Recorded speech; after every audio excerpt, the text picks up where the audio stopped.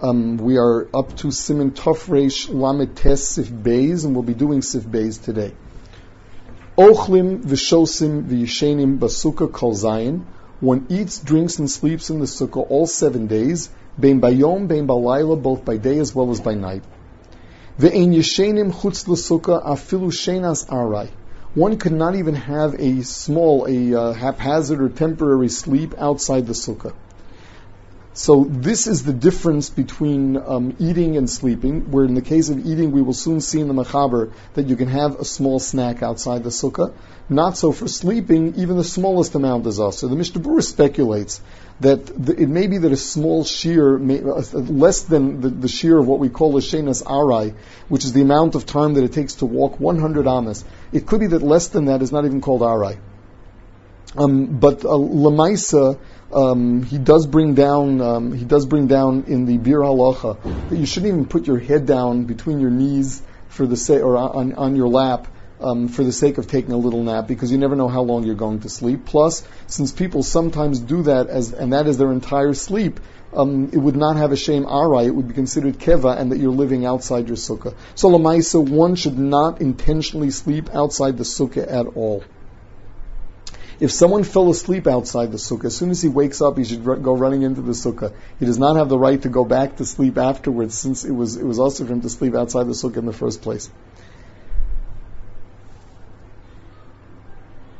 Aval muter lechol achilas arai chutz l'sukkah, but an achilas arai outside the sukkah is permissible.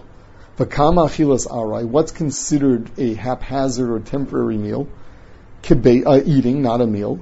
Kebeitza mipas, up until a kibetza of bread.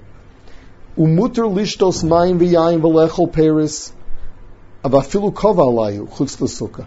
With regard to water, wine, or fruit, there is no shear whatsoever. He can eat that outside the sukkah as much as he eats. Where someone who doesn't even have water outside the sukkah, that is a wonderful thing. The Mishnah Berurah says, but you're not called a hedyot if you don't do it. Now, with regard to what you're allowed to eat outside the sukkah, so here it says, the Mishnah Berurah says that even meat or cheese or fish, that's considered like paris, and you're allowed to eat as much as you want of it outside the sukkah. Later on, the Mishnah Berurah brings down, if someone is really koveya his suda on them, like he's really having lunch without bread, he really should not be eating outside the sukkah. With regard to wine, some hold that there's something called a kfiyas al hayayim, where you get together to drink. This is whether you're eating with other people or that you're eating a large amount. In this case, if you're drinking a large amount, getting together to drink, some hold that that's considered a keva, and that would not be mutter outside the sukkah. Now, with regard to bracha, the Mishnah Berurah says not to make a bracha on wine of leishe basukah, only to make a bracha either on bread, more than a kibetza, or any dish of the 5 grains, as long as you're eating amount that you are kaveya suda on. The amount that to you is enough for this meal.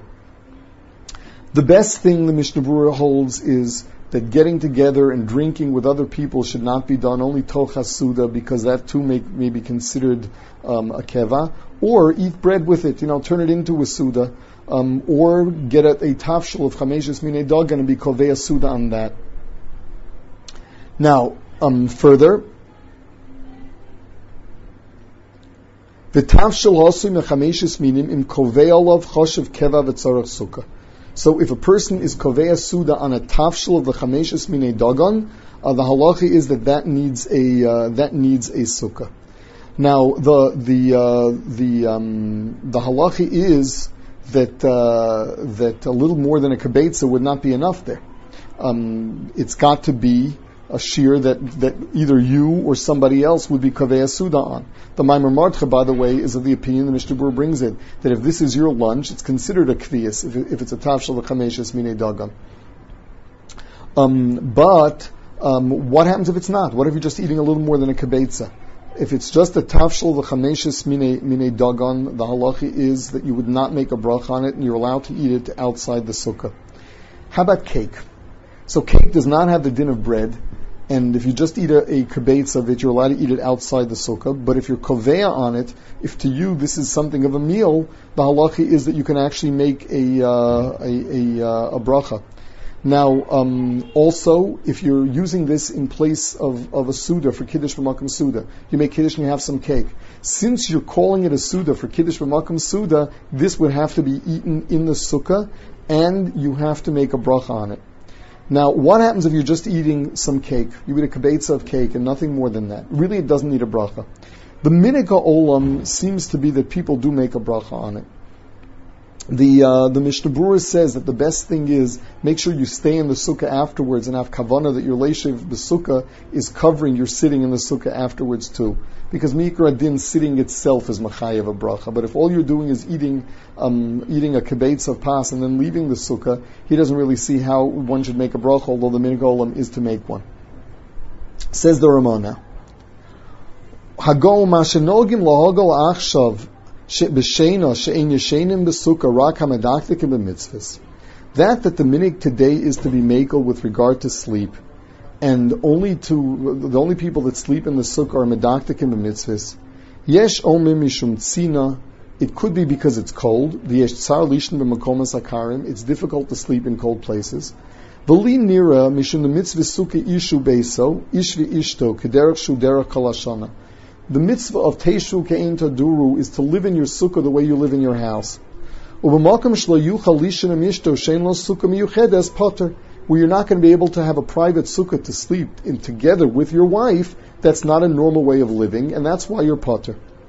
Whereas, V'tov Lahachmir says the Ramah, the ideal is the other way around. The best thing is have a private sukkah v'liyosham im ishto k'moshu dar kol hashana im efshar liyos lo sukkah miyuchedes. If you can, if it's at all possible, you should have a private sukkah and be there with your wife. The Magen Avram says that pshat is because one is mitzvah if he's not with his wife. It's not a matter of just Teishu came to Duru, but it's a psul.